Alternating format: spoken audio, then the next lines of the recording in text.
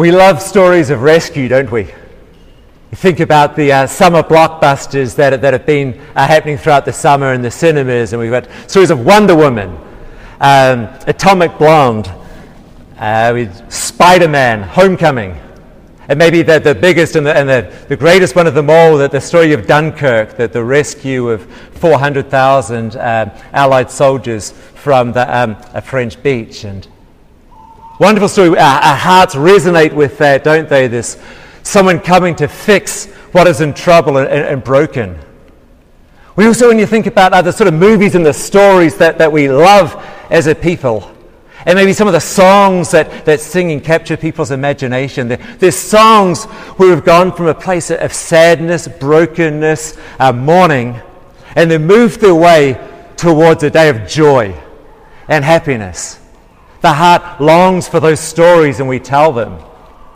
And as we continue our summer in the book of Psalms, the hymn book of God's people, we come to Psalm 30 tonight. And I do encourage you, if you have Bibles with you, to take a moment and turn with me to Psalm 30. And we're going to see that this psalm, this song, is a song of the great rescue, of the great transformation from mourning to joy. It's an incredible testimony of someone who has encountered the rescue of God. And so to tell you from the outset, to the horror of my homiletics professors who tell you this psalm is to praise the God who restores us to life in Jesus. It's a great psalm of rescue, and encourage as we take a look at the start here. The psalmist begins and he starts with a vow to the Lord that I'll praise you. Listen as we start from verse 1 through 3. I'll extol you, O Lord, for you have drawn me up. You have not let my foes rejoice over me.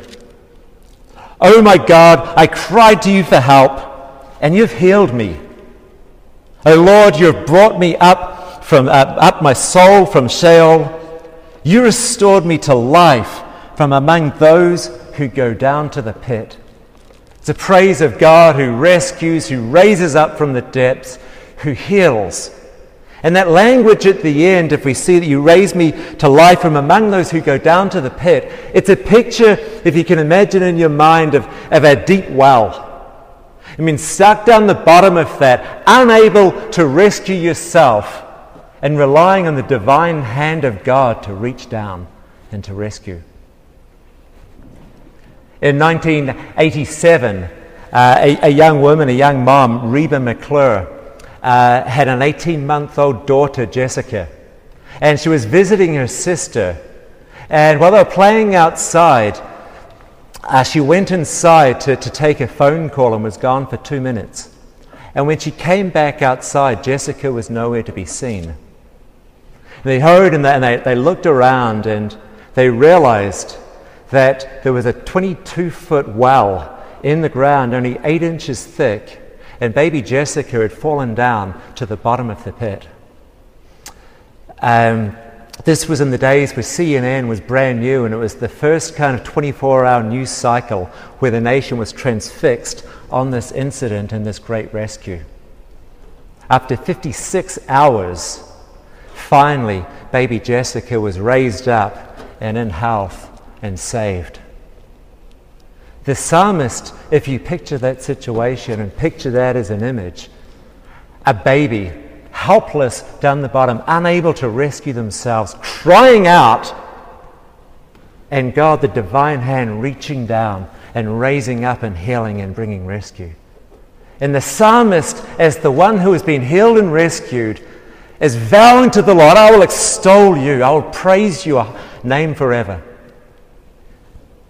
And then after that, and I think you would probably agree that it's natural, the first thing he does, he comes running back and comes into the congregation of the people.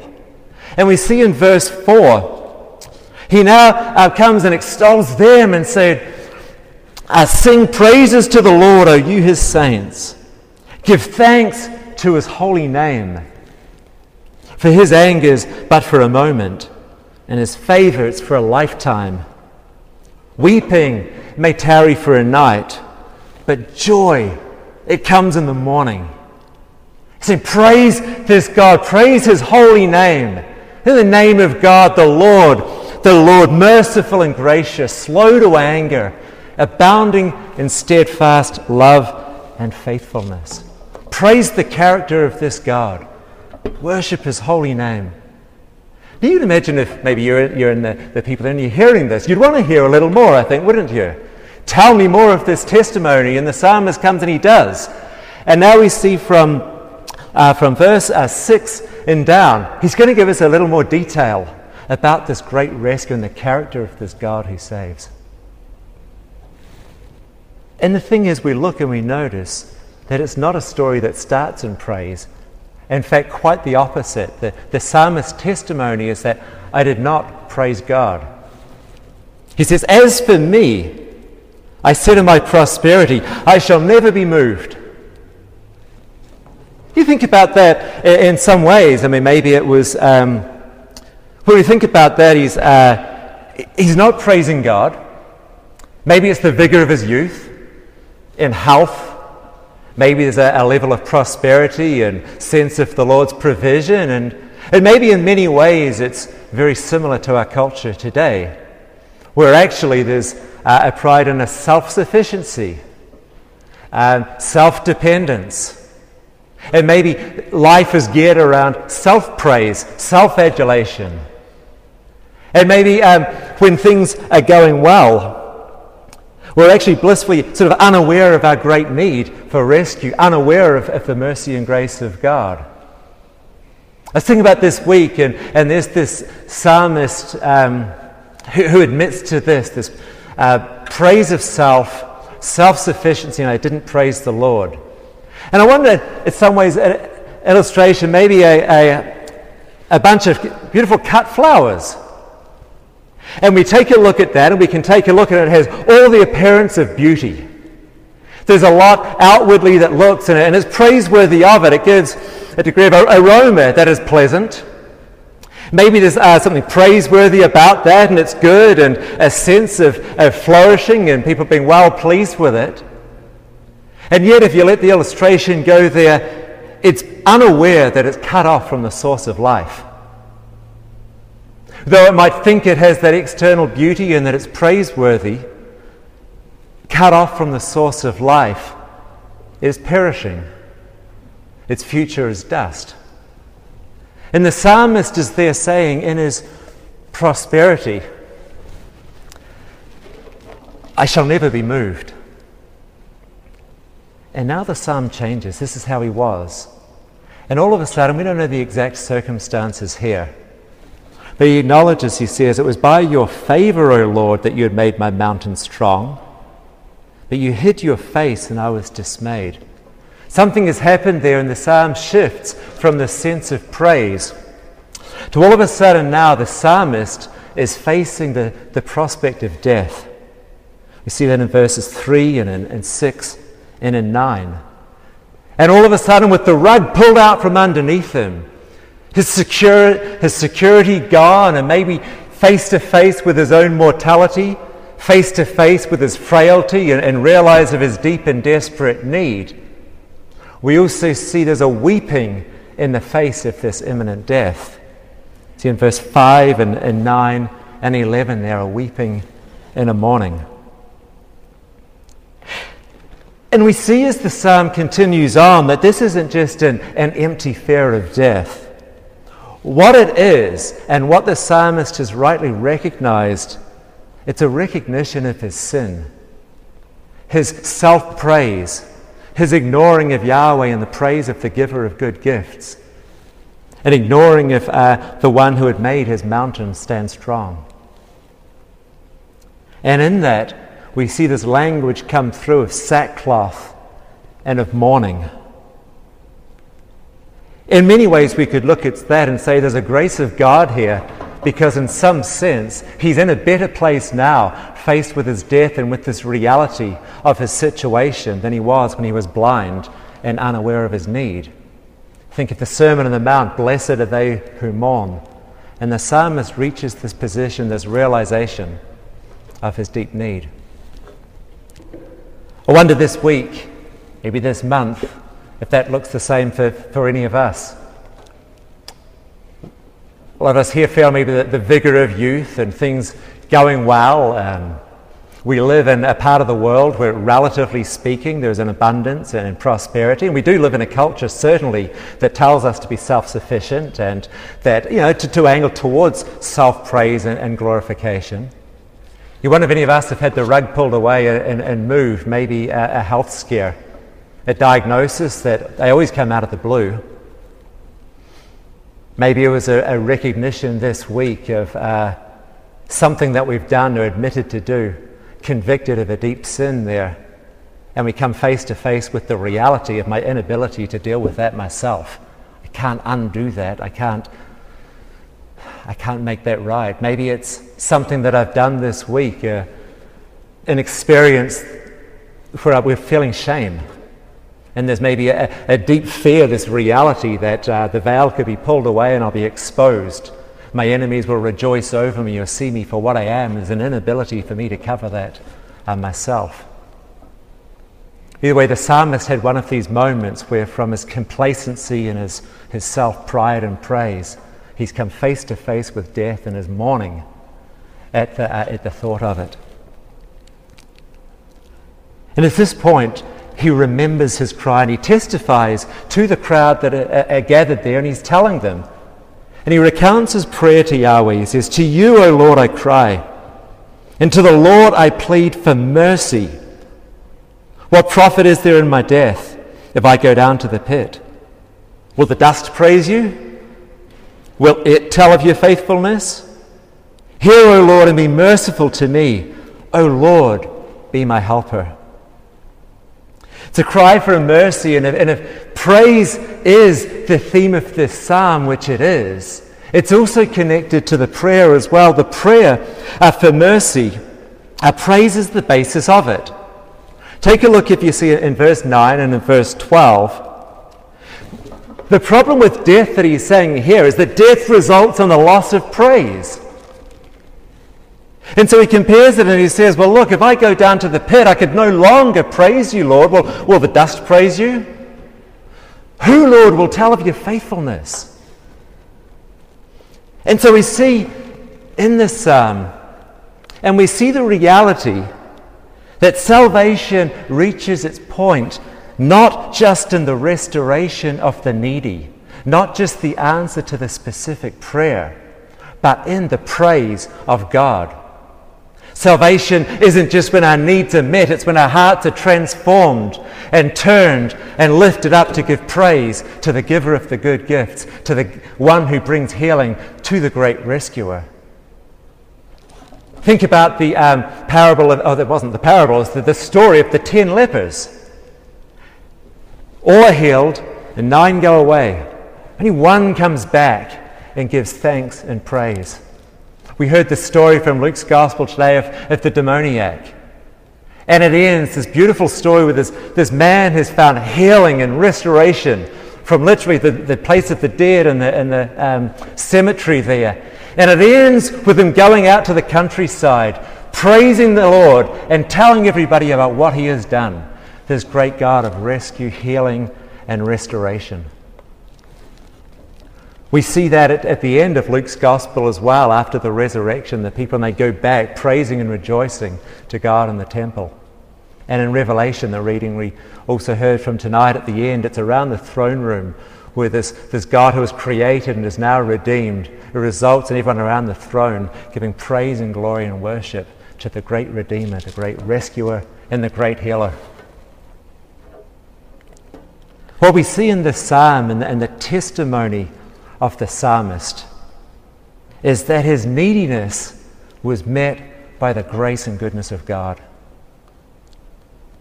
His testimony is to say, I recognized my need for forgiveness of sin, to have my shame covered, my recognition of imminent death and inability to defeat the grave. And the Lord's grace, his neediness being met by the grace of God. It's interesting when we think about this psalm in the context of it, That was the individual testimony of the psalmist. And yet if we read at the very start of the psalm, it says, a psalm of David, a song at the dedication of the temple. And what we see is that in the corporate worship of the people of God, this was where they took up, and what happened individually, they recognized this character and this rescue of God corporately. And what it is, we think the context is it's a place and a means where sinful people can be reconciled to a holy God. Think if after the golden calf and the recognition of the idol worship, and they come and God makes provision through a tabernacle where a sinful people can be restored and meet with a holy God. Think about after David took the census that he was told not to bring, and there's the plague and the recognition of their sinfulness. And they go out and they purchase the land that will become the temple, which will be God's provision as means for a sinful people to be restored and to be in his presence again. And we know after the Maccabean revolution, again, this psalm was used to remember. It was a rededication of the temple. Again, this place where sinful people would be restored in the presence of a holy God. Well, if that was the context then in this great story of the name and the character of God, this God who is merciful, who is gracious, who reaches down and lifts up from the pit, how much more for each of us when we think and we encounter and we recognize our own mortality, our shortcomings, our shame, and our need to be restored and to raised up. How much more can we know the character of God, the nature of his holy name, than through the ultimate revelation in Jesus? A God who would condescend and come down amidst us to be with us, to redeem, to restore, to heal, to bring life again to us. Jesus, who said, I will tear down, I will destroy the temple and raise it again in 3 days. It's the resurrection and the way, the truth, the life, the one in him we're raised from the grave, the one who went to the cross, bore our sin, bore our shame, and conquered the enemy of death. How much greater have we seen the character and the work and the rescue of God in Jesus? And how about when we think of the God of comfort? How much more comfort can we be assured of? The reality of our mourning being turned into joy, our sackcloth into dancing, than by the sending of the Holy Spirit, God's presence, not into a temple, but into our hearts. God's great comforter in us and with us, the very power that raised Jesus from the grave, in us, renewing us, bringing us life and a hope, a deposit of the sure and certain hope that we long for. And as we look at that and we see the transformation here from a psalmist who withheld the praise of God for the praise of himself, and now turns and ends, and we see, he says, look, you have done this, you have rescued me, and at the end, that my glory may sing your praise and not be silent. We're not to be dust. We're going to be the ones that will sing the praise of the rescuer.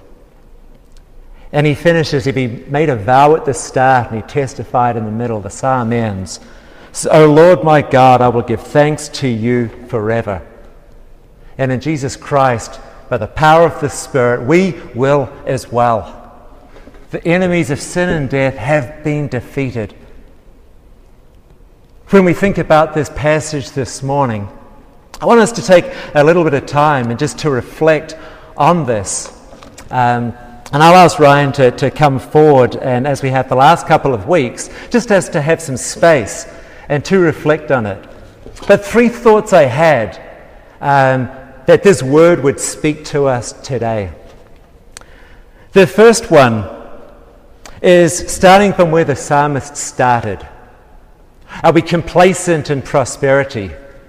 Is it maybe that when things are going well, it's we're silent because we forget about our need for rescue and the salvation that we've had? Maybe we're unaware that we're cut off from the source of life. And if that's you and you're exploring the Christian faith, I would say that Jesus is the one in whom God is reconciling us to himself, restoring us, the one in resurrection has taken place and offers us his life.